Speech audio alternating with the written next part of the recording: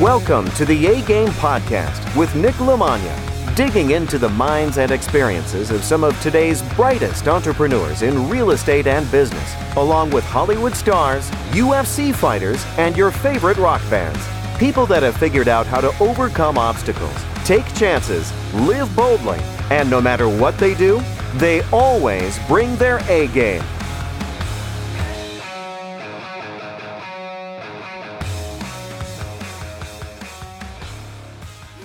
All right, my guest today on the A-Game Podcast is Paul Moore. Paul Moore is an absolute real estate rock star. He's been investing for decades and decades, retired after selling a business for multiple six figures when he was in his early 30s and went on to be a full-time real estate investor. Coming from a background as an engineer, he literally has recreated his entire life and is a wealth of knowledge and experience that you don't come across every day, from finding tons of success in fix and flips, constructions, rent-to-owns, lease options, and then eventually getting into bigger things like multifamily, building multifamily, selling luxury lots on the water, and now is focusing highly on self-storage. He has contributed tons to the real estate blogs on the Bigger Pockets Network, as well as hosts the podcast How to Lose Money in Real Estate, which he no longer does. But I love coming across people that are giving you the stuff that can go wrong and also the stuff that can go right. So you have a realistic expectation of the things that you can expect and make your own decisions for what kind of risks you would like to take or not. Because with real estate, there's something for everybody.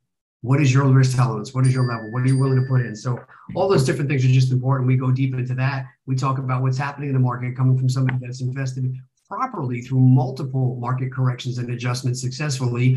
What is he seeing? What is he looking at? We talk about the mindset needed, being $2.5 million in debt, finding a way to get out of it, bad partners, and then why he feels that there's a really great opportunity right now in self-storage. We talk about funds, raising money, different things for taking advantage of opportunities, getting around shiny object syndrome, and what he feels today is the best asset class to invest in and why. So a lot of really good information. I'm very lucky to have this guy on. He's been on over 250 podcasts and some of the biggest podcasts in the entire real estate niche.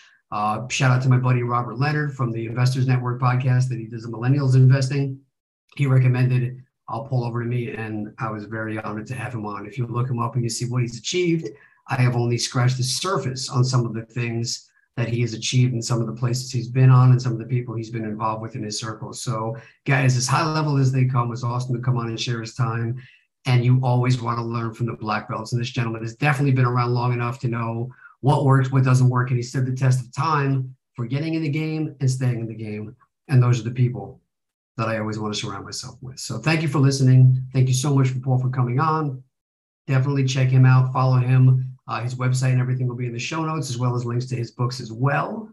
And I definitely appreciate you guys listening. So while you're online, check out www.nicknicknick.com/links for all the ways to connect with this podcast. We are available on pretty much every platform, including YouTube. So watch, subscribe, listen, however you like your podcast. Just please make sure you're subscribing so we can continue to get those numbers up and have guests like this come on and give you decades of experience and tips to things to do right and wrong to save you time and make you money for absolutely free. While you're there, all the ways to connect with me on social media, nicknicknick.com/links. You'll see our Instagram, our TikTok, our Facebook group. If you have any questions you want to ask, any guests you want to have on, anything you want me to ask some of our guests, post it in our investment group on Facebook, and definitely please follow me on Instagram and interact on some of these social platforms. I will be posting clips and highlights from this episode. The way that the guests know that you appreciate their contributions is by liking the post, sharing the post, commenting on the post.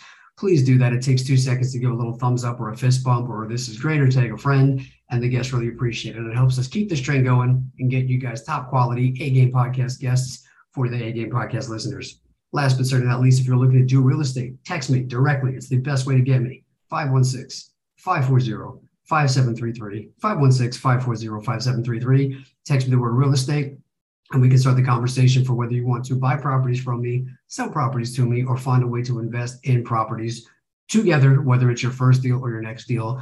Let's make some money together, and go to nicknicknick.com/biggerpockets for all the ways to get a free checklist if you're a real estate agent, broker, or wholesaler to bring more value to your buyers. Thank you so much for listening, so much for supporting this podcast. Definitely please connect with us on social media. Link up with me if you would like to do some deals together. And don't forget to check out our amazing guest coming on and sharing his experience. I cannot be more thankful that Robert Leonard hooked us up and that Paul was willing to come on and share his experience. So thank you so much, A Game Podcast. Have a great day.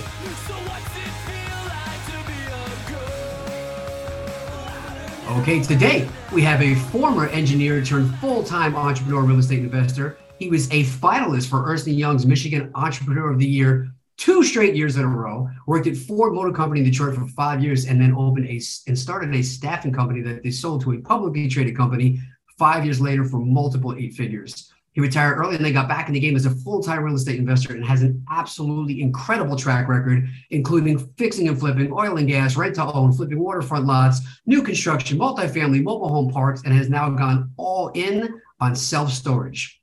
You also may know him as the author of Storing Up Profits, published by the world famous Bigger Pockets, as well as the author of The Perfect Investment. You can see the links in the show notes for those. He's a common contributor to the Bigger Pockets podcast and the Bigger Pockets forums. You will see him all over there on the blogs, and has been featured on over 250 podcasts, including friends of ours, David Perrin, the Military Millionaire podcast, and the Millennial Investing podcast with Mr. Robert Leonard. You might also recognize him from HGTV's House Hunters and the former host of the How to Lose Money podcast. He is now the founder and managing partner of Wellings Capital, and is helping high earners and high net worth individuals protect and grow their wealth through passive income, commercial real estate with over 550 investors, 5 funds, and 500 million in commercial assets to this date. Runs a fund seeking out the best operators in the country, husband, father of 4, and most importantly, our guest today on the A Game Podcast. Please welcome Paul Moore.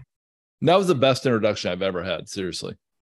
You know, I sometimes struggle, or usually I don't struggle because there's not as much, but you had so many different things that I was like, how do I put enough in there to give you the credibility without making you embarrassed that I'm just going to ramble on and on? Because, dude, you have one of the most impressive backgrounds, decades and decades. Everything everybody's ever wanted to do in real estate, I feel like you have accomplished at different points of your career. So it's a big honor to have you on today, sir. Man, thank you so much. So for people who listen to something like that and they go, man, that's where I want to be. It's a little overwhelming. And I think they assume they want to do all that in the next 3, 6, 9 months. But obviously it's taken you a long time and a lifetime of investing in experience and wins and losses to get there. But when you hear something like that with all those different things and those highlights, what do you think looking back on that highlight reel of your past 10, 20, 30 years? Nick, there was a time, so I've got a drawer over here. I'm going to eventually mount it on frame it of all the different business cards from Ford Motor Company and, even some before that, but from Ford Motor Company on. And it's actually impressive at first. But honestly, I don't think of it as impressive at all. In fact, I thought even at one time, this has been years and years ago, I thought about getting a card, serial entrepreneur, and just leaving it at that, so I didn't have to keep getting these different cards. Honestly, I'm disappointed in myself. I really, truly am, from the bottom of my heart. Here's one of the reasons why. So Barry, my friend, ran for governor of Colorado a number of years ago, and he started rubbing shoulders with these really wealthy guys. I mean, billionaires. And he said, there's one thing that they have in common. They started at a very young age, typically on one track, and they stayed on that one track for a long, long time, as in many, many decades. I mean, Bill Gates is a perfect example of this. Warren Buffett's another example, 2 of the wealthiest guys in the world.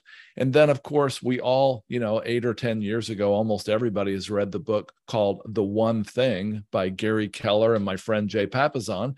And it informed us that it would be better off to stay focused in one lane than have, chase a whole bunch of shiny objects. And frankly, I should have got a card that said certified shiny object chaser, because that's more of what I did. And sometimes, if it sounded really good, I wanted to be in. When we were successfully doing this North Dakota housing project, like 12 years ago, somebody comes along and goes, the internet here in North Dakota is terrible. We need a great internet company. So within weeks, we had, started Bakken Wireless. Why did we do that? Well, I should have said, that's a great idea. Somebody should do it. But instead I got involved. I wish I never had. It didn't ruin me or anything, but it took my eyes off the ball. And I think I would have been a lot wealthier, a lot healthier, and a lot happier if I would have stayed seriously focused, Nick. And I could talk about that for the rest of the show, but I can tell you, now I really truly believe in that. Here's another quick thing. Mark Cuban said diversification is for idiots. Warren Buffett said he agreed with him and said, diversification is for people who generally don't know what they're doing. Well, that really upset me because I'm writing a book on Warren Buffett's principles for real estate investors. And I did not like that at all. I thought, well, there's finally something I disagree with. But then I thought about it, Nick, Buffett's only got 27 or 28 people in his home office. He's like the 7th largest public company in America. He's got 110 diversified companies. He's all about diversification. But think about it. Every one of them is extremely focused on one thing. Clayton Homes doesn't go out and, they don't go out and set up timber farms to cut down trees to provide plywood for their products. And Dairy Queen doesn't, they don't own a paper mill to provide the cardboard for their boxes. They're focused, and that's what Buffett's so good at. And I think Buffett has brilliantly diversified, and that's what our company tries to do as well. We try to diversify across a bunch of experts. We want to be an expert in one thing, and that is finding the best commercial real estate operators and investing with them. And I wish, 10, 20, 30 years ago, I would have got this straight.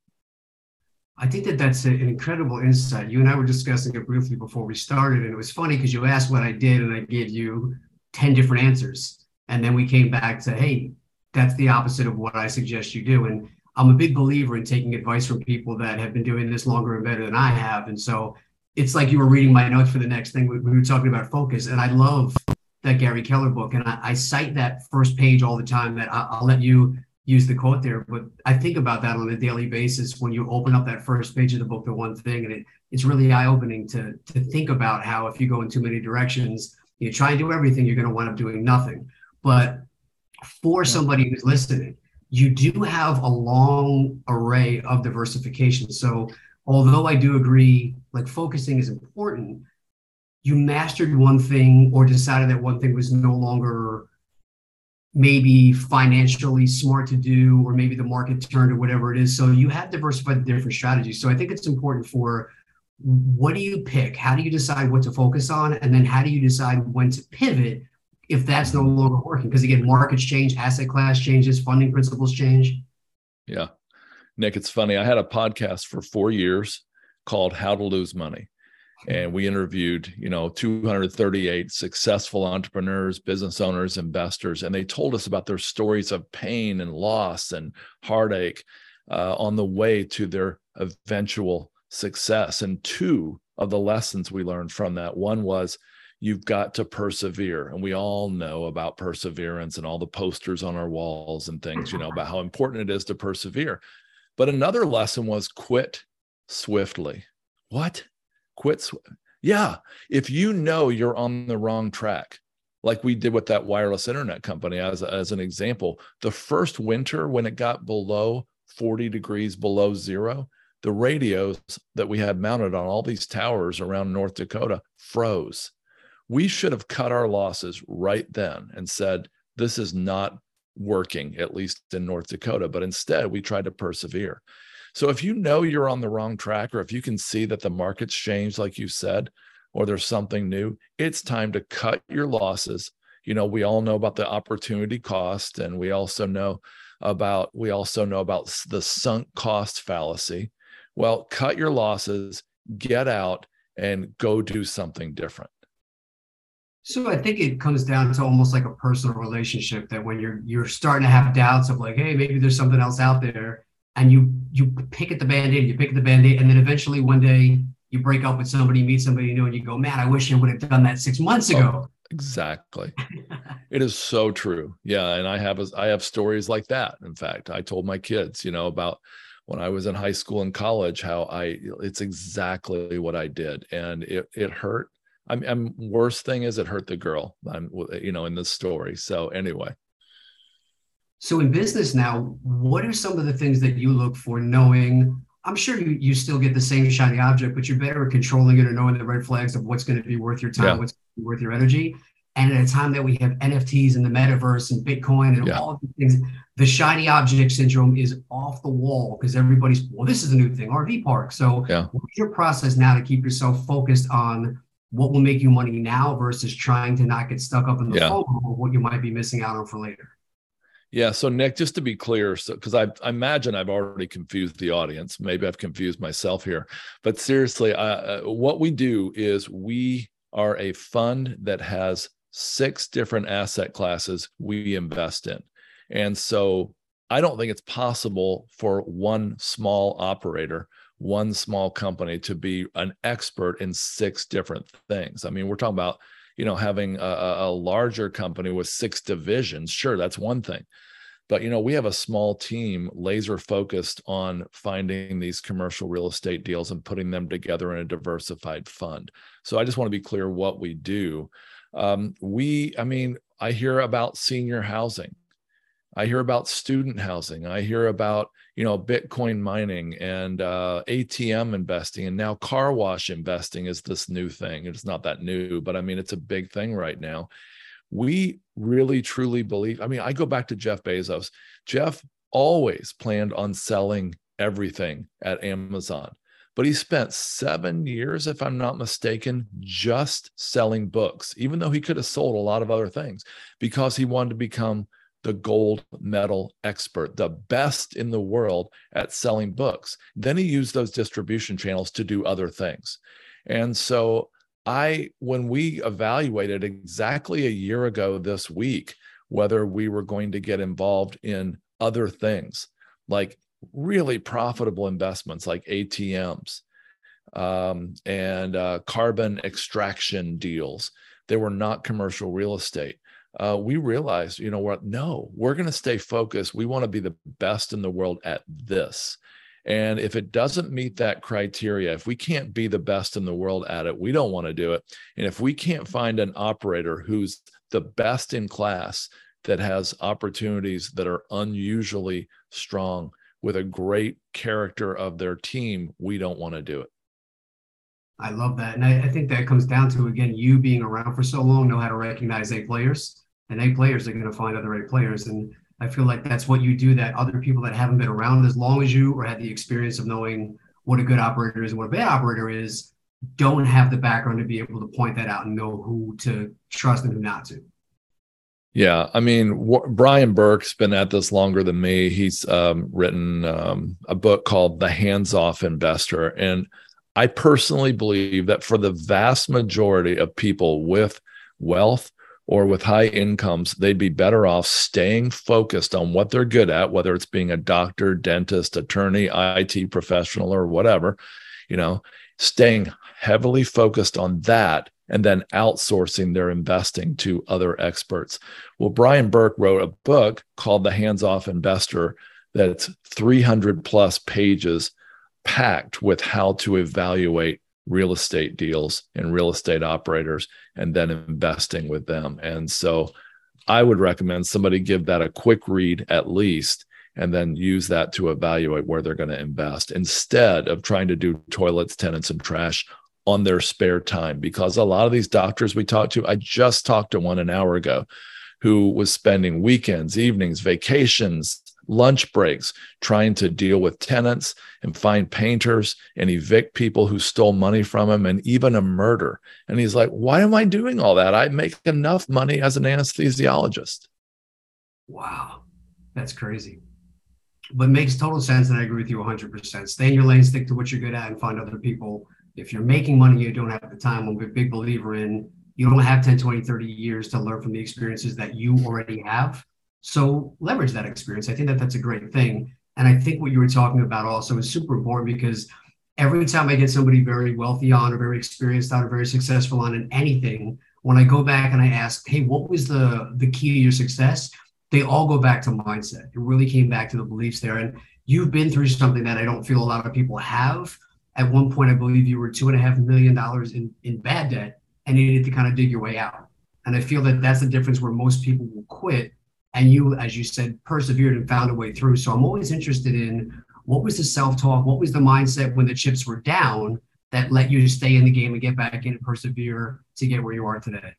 Was a really crazy story, and it could take a long time to tell the whole thing. So I'll try to tell the abbreviated version. So I had a couple $1 million in the bank in 1997 when I sold my company, and then I had $2.5 million in debt 10 years later. But it actually was all against real estate, and I would say it was bad debt in the sense that we were investing in all kinds of things that no way were going to work or sell or make a profit during the great financial crisis. And it was the fall of 2007.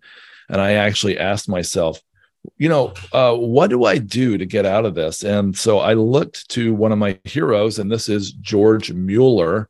George Mueller lived through the entire 1800s, basically. He had orphanages that cared for 10,000 orphans, and he really truly believed that he did not need to go out and do fundraising campaigns. He had these radical beliefs that the money would just come to him, and he actually prayed and he meditated and he just believed that the money would come to him, and it did. And so I thought, man, he's like, I had just read his biography. What would he do? And I thought he would give his way out of debt. And I thought that was a really weird thought. So I went to my CPA's husband, who's like, you're going to declare bankruptcy, right? You have to declare. I'm like, no, I'm going to give my way out of debt. That went really well. And at any rate, I went to my family and I told them the same thing. I said, look, our back's up against the wall. And about that time, my business partner quit because he said, there's no way I can pay half of the interest on all this debt. So he actually quit, leaving me with all the debt. And so I was in a situation where there's just no way out. And we didn't know how bad the great financial crisis was going to be because it was only the fall of 2007. We were hoping the worst was over. So to fast forward, we started giving a certain amount to charities and to nonprofits, things we were passionate about, January 1st, 2008. Every week we gave a set amount. And 4 weeks later, I had a light bulb idea from a random conversation with a guy at a Subway restaurant that led to me being able to subdivide a 5-acre piece of property that was legally not subdividable. And I went to the county planning and zoning people 2 days later. I laid out the plan. They shook their head. They said, we've been doing this for decades. No one's ever come up with a way to do this, but you did. And of course you can do it. So it took a lot more pain, a lot more perseverance, a lot of work for the next 13 months through 2008 and into 2009 and the worst months of the Great Recession. But we were actually completely debt-free, including paying off our house right in the heart of 2009 in the Great Recession. Man, that is absolutely incredible. I love that. It's crazy. Yeah. Well, you seem to have everything happens for a reason and I'll find a way through this attitude. You don't hit the normal like stress, crying myself to sleep every night when things are down. Have you always had that composure? Yeah, I think part of it, I mean, like during the great financial crisis, 2007, 8, 9, I actually don't remember losing an hour's sleep over that. But now I'm kind of marveling at it. I'm like, did I even know how bad that really was? At the time, I just kind of rolled with it. And I try to do that because my dad said, this is kind of crude, but he said, hey, son, don't worry about it. I mean, he said, someday, 100 years from now, someone's going to be urinating on your grave and they'll say, who was this SOB anyway? And that's kind of crude, but that attitude really helped. It helped me like, 100 years from now, whatever I'm worried about is not going to matter.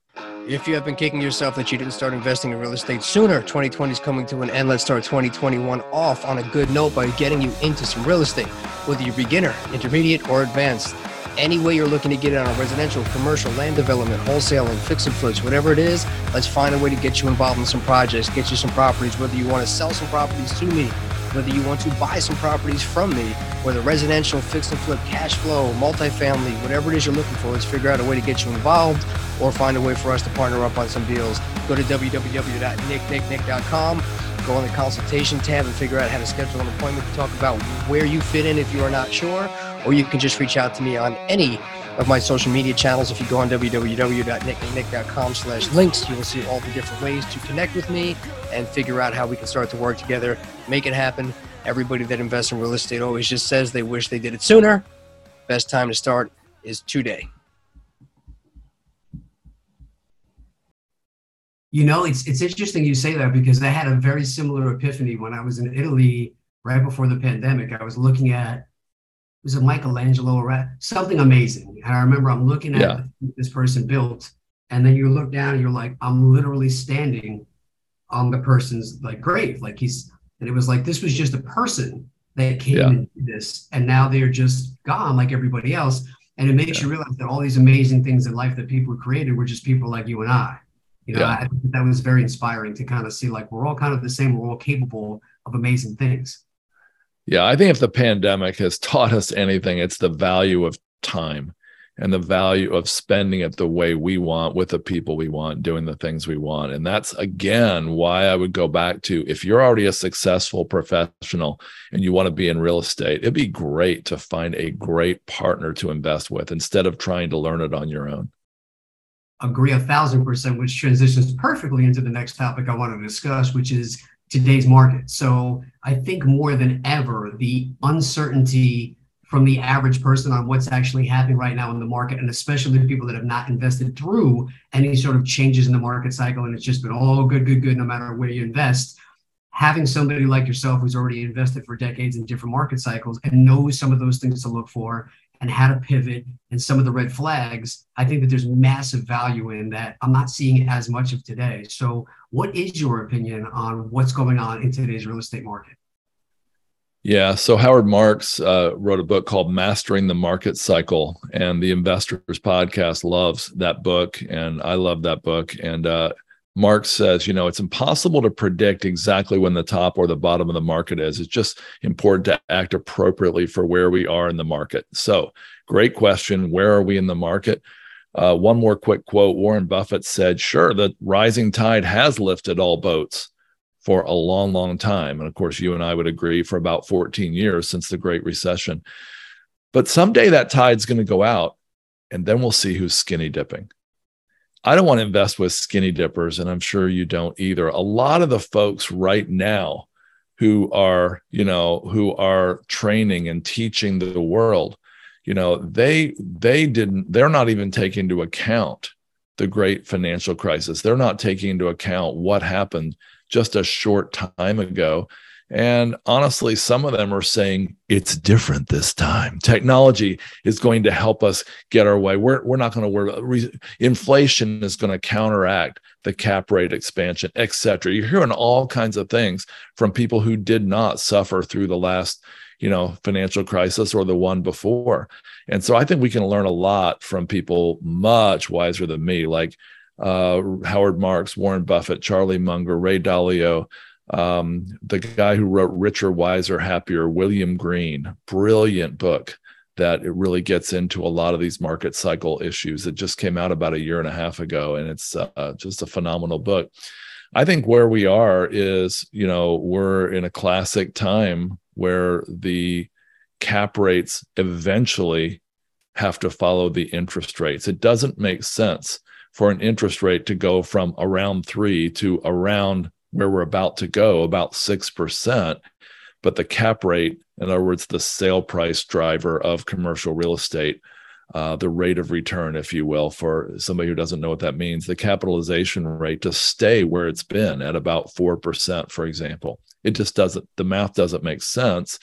And honestly, I think right now it's a really dangerous time for people who are saying, finally, I've been bidding on apartments or houses or multifamily, whatever. I've been bidding on these things and I've been outbid for years. Now I can finally get the deal I wanted.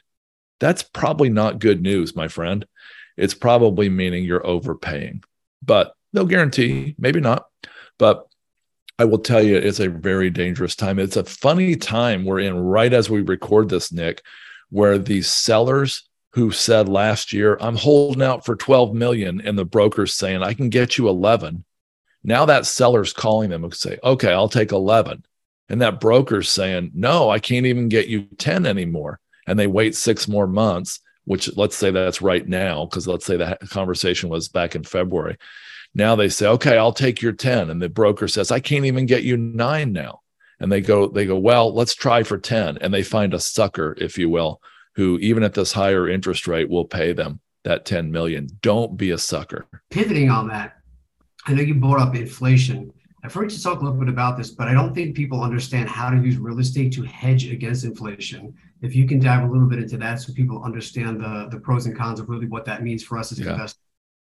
Real estate is one of my favorite inflation. Well, it's my by far favorite inflation hedge. Now, I want to go back to something you asked about 20 minutes ago. I didn't really answer very well. And that is, how do you know if you're chasing a shiny object? Well, for me, a shiny object would be something that has no cash flow attached. I think real, true wealth is having assets that produce cash flow, hopefully predictable, reliable cash flow.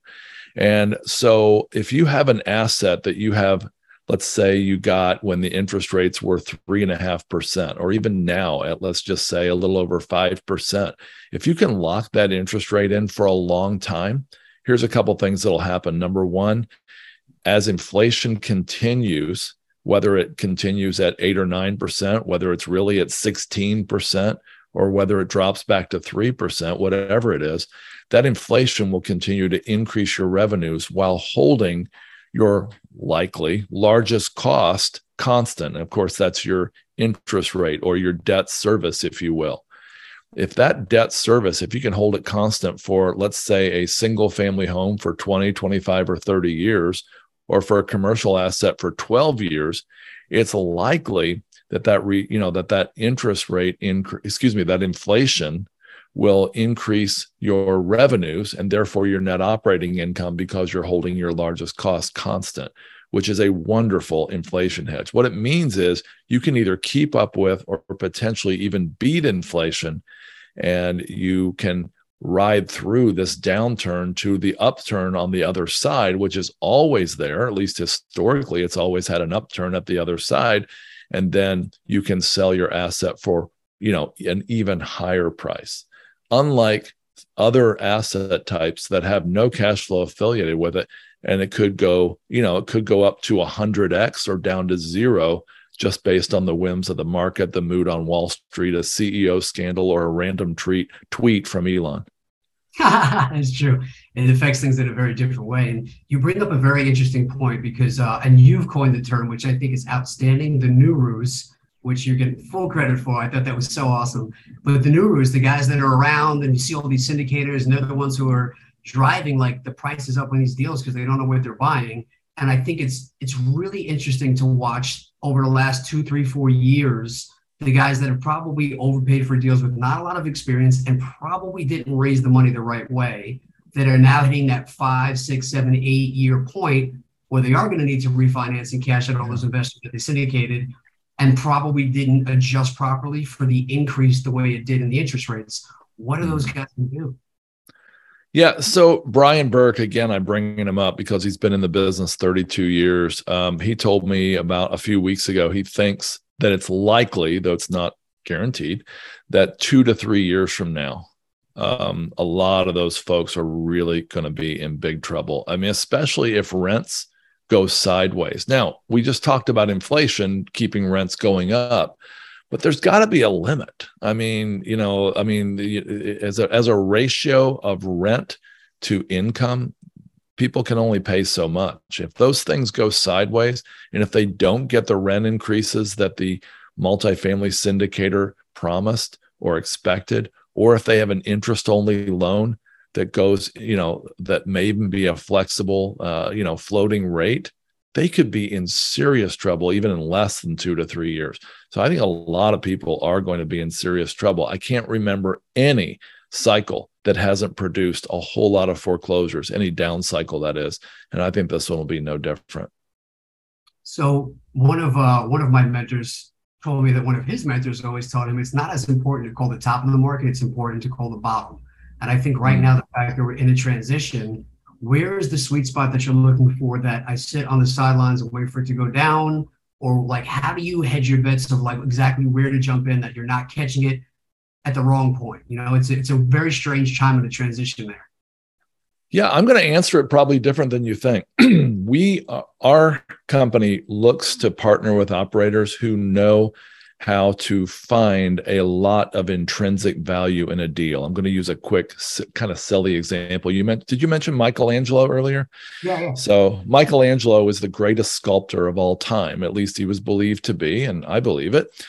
He said he could find a block of marble, and in that block of marble, he could look inside it somehow and see an angel trapped there. All he had to do is knock off the superfluous material to chisel down to find that angel. In the same way, we partner with operators who see intrinsic value in assets that's much, much higher than the sale price, the extrinsic value, if you will. And Warren Buffett and others say if you can find assets that have much higher intrinsic than extrinsic, the sale price value, then you are creating a significant margin of safety. And that's what we like to do in any market. So a margin of safety, I mean, to get real technical for just a moment, is called the debt service coverage ratio. That's the ratio of the net operating income to the debt payment in any given period, like a month or a quarter, et cetera. So the debt service coverage ratio the banks want to see is 20 to 30%. We like to invest with operators who can pay a fair price to a mom and pop owner and then go in and significantly raise the income by basically chiseling away the superfluous stuff like Michelangelo, or adding stuff that can significantly increase income. And then therefore taking that debt service coverage ratio from 1.2 or 1.3, 20 to 30% margin of safety, up to well north of 2.0 or even 3.0, giving 100 or even up to a 200% margin of safety between the income and the debt payment. And then if things go south, rents go sideways, occupancy drops, delinquency rises, you're still so far in the black every month that you have no problem. And so we're always looking to invest in deals like that. I mean, a perfect example, this is super simple, but let's say you bought a self-storage facility for $3 million. And let's say it was $2 million in debt, so 66% or so debt, and $1 million in equity. So you got $1 million in this $3 million facility. If you add U-Haul and you can, let's say you can add $3,000 a month to your bottom line, that's $36,000 a year. In commercial real estate, the formula for value is the net operating income divided by the cap rate. So if you can divide that $36,000 a year in income by a conservative cap rate of 6%, 0.06, you just created $600,000 in new value at that facility, but you didn't pay a penny to do that. Well, now, I mean, you've not only created a much higher debt service coverage ratio, but now you just created 60% increase in the value of the equity. Another quick example is a lot of these self-storage facilities run by mom and pops, they have like 5 or 6 acres out back they're not using. Well, you pave that or gravel it incrementally and use it for boat and RV storage. You could potentially double the income of that facility in that case. So there's significant things that can be done that a mom and pop wouldn't do that you can do as a professional operator to increase that margin of safety. And I would say that doing that, honestly, Nick, in any market is what we'd want to do, whether it was an up or a down market. So I think it comes down to what you're saying is the discipline to really hold out for the deals that you have the proper cushion in there, whereas people are just playing on the scarcity mentality of I got to buy something. And like you said, well, I'll jump on this deal, but they're really getting emotional. They're not holding out for the safe deal. And I tell everybody, I'd rather have a bad day than a bad deal. Be upset that you didn't get that deal, pass on it because you don't want to force a deal because you want to feel good that day and realize 6, 12, 18 months from now that that's a deal you can't get out of. It's never good. I love that. I'm going to have to write that down. Warren Buffett said, the most successful people say no a lot. The very most successful say no almost all the time. Awesome. I've struggled with that, but I'm getting much better at doing that. Me too. Me too. I'm a people pleaser, but I'm learning that it's not helping. But so a couple of things. I'm going to throw a couple of asset classes at you, and I'd just like to hear just your quick take on what you would do with it now, or what your opinion on it now versus later. Somebody sends you some land. What's your opinion right now on raw land? Raw land is typically the riskiest or one of the riskiest real estate asset classes. I'm going to brag on my 29-year-old son for a minute. He's done 28 raw land deals in the last 5 years, and every one of them has turned a profit. What he does is he goes and finds intrinsic value in the land. So he might pay somebody a very fair price. Let's say it's $300,000 for 150 acres of mountain land here in the Blue Ridge Mountains, but he'll be able to extract timber out of it. I mean, he might be able to make a lot of money from the timber. He can subdivide it. He can even put cabins on it, which I have to admit he hasn't done yet, but he could subdivide it for people wanting to do cabins. He could potentially, if it lays right, do an RV park. He could put a cell tower on it. He could scrape it off for farming. He could do tax credits, and he could do solar power, which he hasn't done yet. But those are the kind of things you could do to make raw land a great deal in almost any market. That's very interesting. We have 9 acres we just developed, or got it entitled annex. Then we got a cell phone tower that we negotiated in for free, and it got approved for townhomes. But I am thinking about those other things of like, hey, maybe there's a better way to do this and stuff. So that's interesting. I appreciate that. Okay, multifamily. What's your take on multifamily today? So I wrote a book called The Perfect Investment in 2016, capitalized on wait. Let me back up. You probably want to edit that. So I wrote a book called The Perfect Investment, which was about multifamily in 2016. And I found out that for my team, at least, multifamily wasn't the perfect investment, because for the last 5 or 6 years, you've had to overpay to get there unless you were finding really unusual deals. And so I have been wary of multifamily for a number of years. That's why we expanded into other asset types. When I told my dear wife, I'm not going to chase any more shiny objects. But we think multifamily is in a really, as I mentioned earlier, a difficult time right now, because the value on paper should have declined a little by the cap rate expansion. And if you think about it, if you buy a 4% cap rate asset and that cap rate expands to 6%, you've got to make like 30 or 40% more net operating income just to break even. Or in other words, it's a very, very bad situation. And I don't know that a lot of people appreciate that. Agree, especially I never understood how somebody buys something at a 4 cap and they're paying 6% for their financing. It doesn't work. I mean, it only works. Okay, I'll say this. It only works in 2 situations. Number one, if the value adds are so huge, like I mentioned 5 minutes ago, that you can overcome that, number one. Or number two, if your loan to value or loan to cost ratio is very, very low. Stretching, we're almost to the crown jewel. But what is your take on mobile home parks? Mobile home parks have come under some scrutiny recently. There's a lot of people who, in the press, just the last few months, who have written really negative stuff about mobile home parks. There are 43,000 mobile home parks in the U.S., and about 80 to 90% are owned by mom and pop operators. And this is the only asset class I know of that has an increasing demand and a decreasing supply every year. Now, that might change because of the current administration saying, making all kinds of allowances and mandates to, get more manufactured housing out there. However, for investors who don't want to gouge their tenants and operators who want to treat their tenants right, I think it's a fabulous investment. I mean, honestly, for the tenants who are there, if they lost and you can interview the tenants, and the vast majority will agree with this, that, the next option, if they can't afford a mobile home, is under a bridge. And so the, 7 or 8 or 9 million people or families who live in mobile home parks generally are very, very grateful to live there. And so we invest in mobile home parks. I love that. It was really eye-opening to me too. One of the first mobile home parks I did, when I got the walkthrough videos done, if you would have looked at the interior only on some of the apartment buildings versus some of the mobile home parks, you would have definitely thought they were the opposite, just for like whatever was in your head with your preconceived notions. But the trailers were kept way better. You would have thought it was just a 3-bed, 2-bath, single-family home.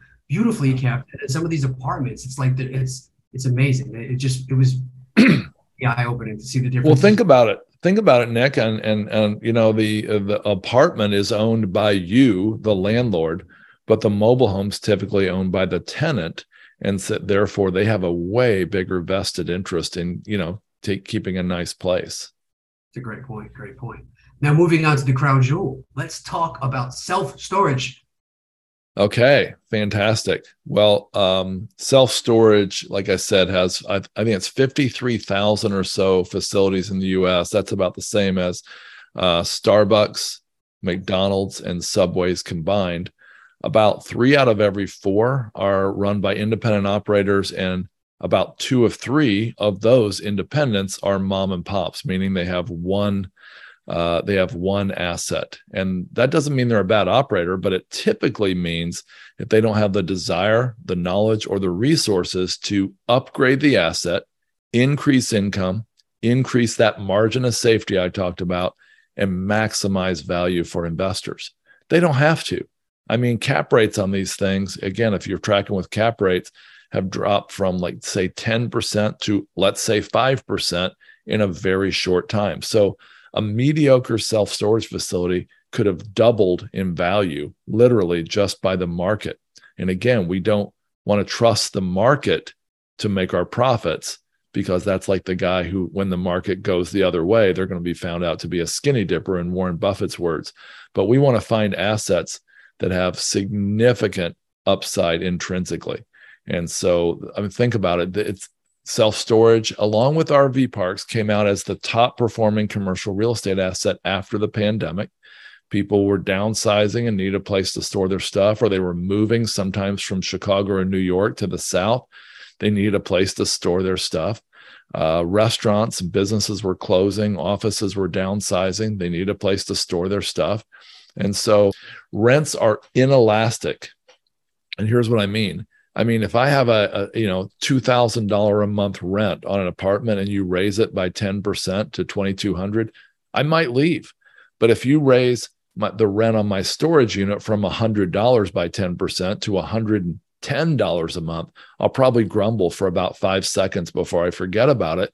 And I'm not going to probably spend a weekend, get a moving van and my friends together just to move my my treasures down the street to save $10 a month, especially when they may increase the cost as well. Self-storage has done a great job capturing inflation, because you can raise the rents if you choose every month, because all the leases are month-to-month leases. And so unlike an industrial or warehouse that might have a 5 or 10 or even a 20-year lease on it, you can capture inflation real quickly in a self-storage facility. There's lots of low-cost value adds, like the one I mentioned, U-Haul, or paving or graveling, for outdoor storage. It's easy to evict somebody. Think about it. You've got their stuff, and if they're 2 months behind, they're going to have to pay up to get their stuff out or to keep their stuff there. And there's no eviction moratorium because there's no people, hopefully, living in these units. And so it's really easy to evict people. We just think it's a great place to be, especially with the way the economy is right now. Our favorite business strategy is acquiring from a lot of mom and pops, putting together a franchise coalition, if you will, of a portfolio, and then selling it all to an institutional buyer.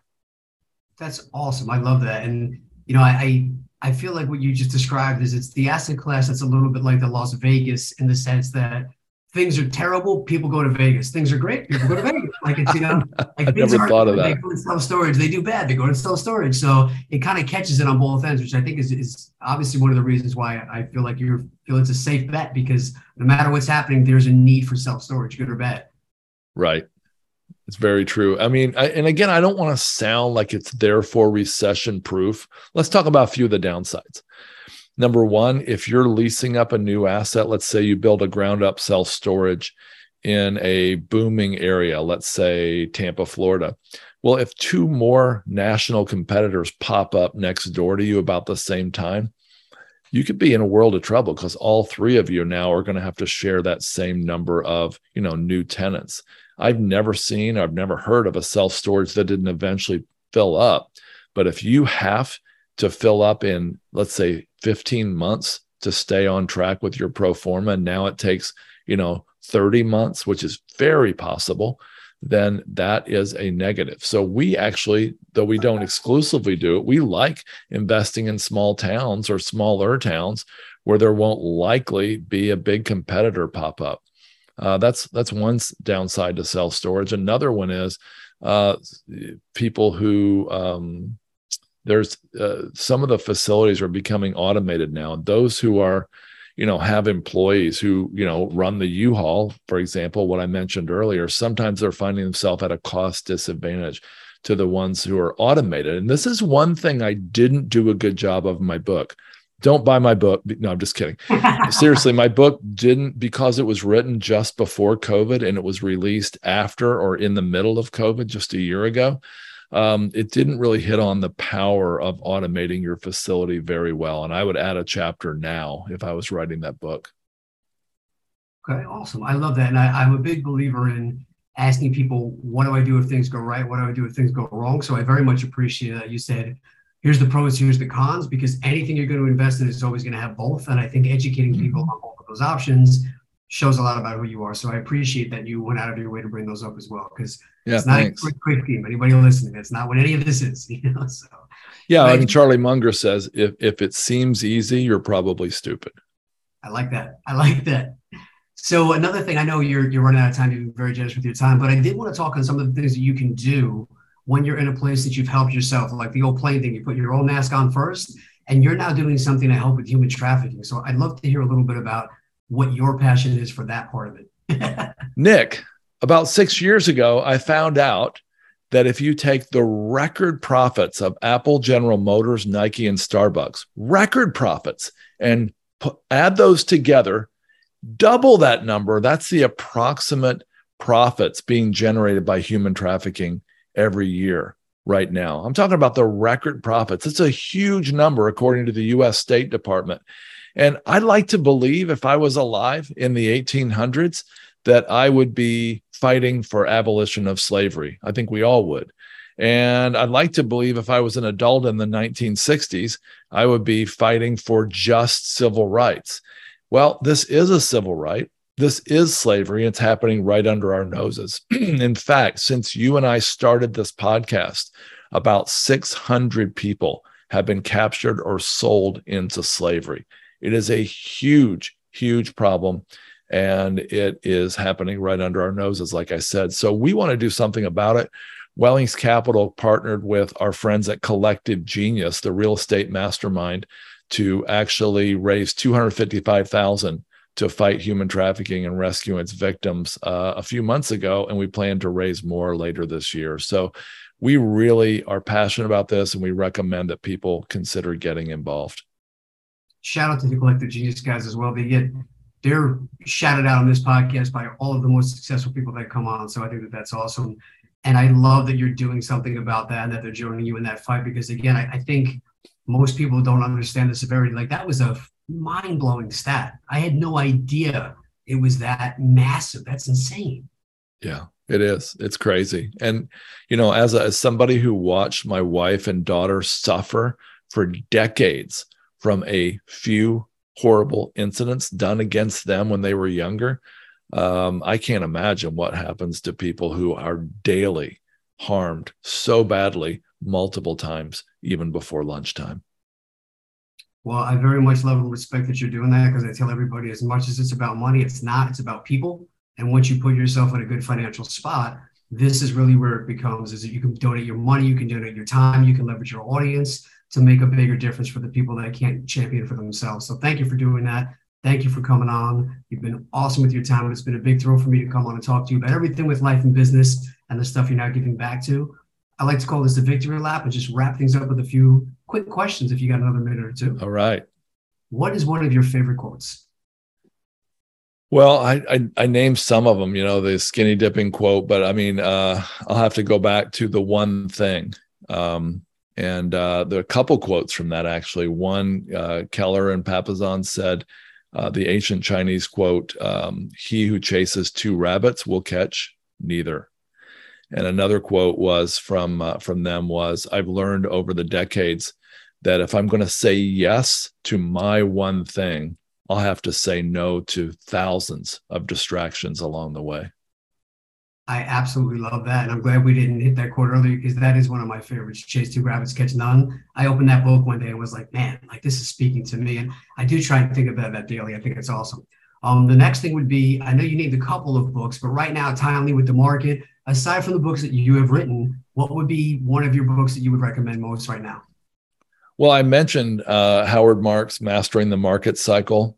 It's a phenomenal book about, especially where we are right now. But he wrote an earlier book as well. And that earlier book was called The Most Important Thing. And you might think, oh, well, what's the most important thing from this billionaire hedge fund manager? Well, he has about 18 different things that he says all are the most important thing. It's sort of tongue in cheek, but it's a fabulous book and one worth reading and rereading over through your lifetime. Excellent. I'm definitely going to add that. And last, but certainly not least, how do people find you, work with you, contact you, learn more about what you have going on? Wellings Capital Group, everything going on with you? Yeah. So I spent years as part of my story trying to figure out how to get involved in commercial real estate. And I wasn't sure where the on-ramp was, who to trust, where to start. And so now that I'm in that, I actually have written an ebook that's also an Audible, an e-course, et cetera. You can get that by going to our website, Wellings Capital. That's WELLINGS, wellingscapital.com/resources. to get that and more ebooks that we've written about commercial real estate investing. Awesome. And for anybody listening, all the links for these books and all the links for his website and everything we're talking about here, there will be links to all of that in the show notes. So if you want a live link, just jump on the show notes and click on there, and you can find all the ways to connect. Any final thoughts before I let you go, sir? Yeah. So Nick, I mentioned earlier, how I chased shiny objects over the years, and I found out it's really, really important to consider the possibility that you should not necessarily get the excitement, the thrill, the entrepreneurial charge from your investing that you do from being an entrepreneur. And so people like me by nature tried to get both from the same thing. And I failed a lot. And that's part of the reason why I would actually recommend that people consider having their investments be quite boring. And I'd love to do a talk called The Boring Investor. Paul Samuelson is America's first Nobel Peace Prize winner in economics.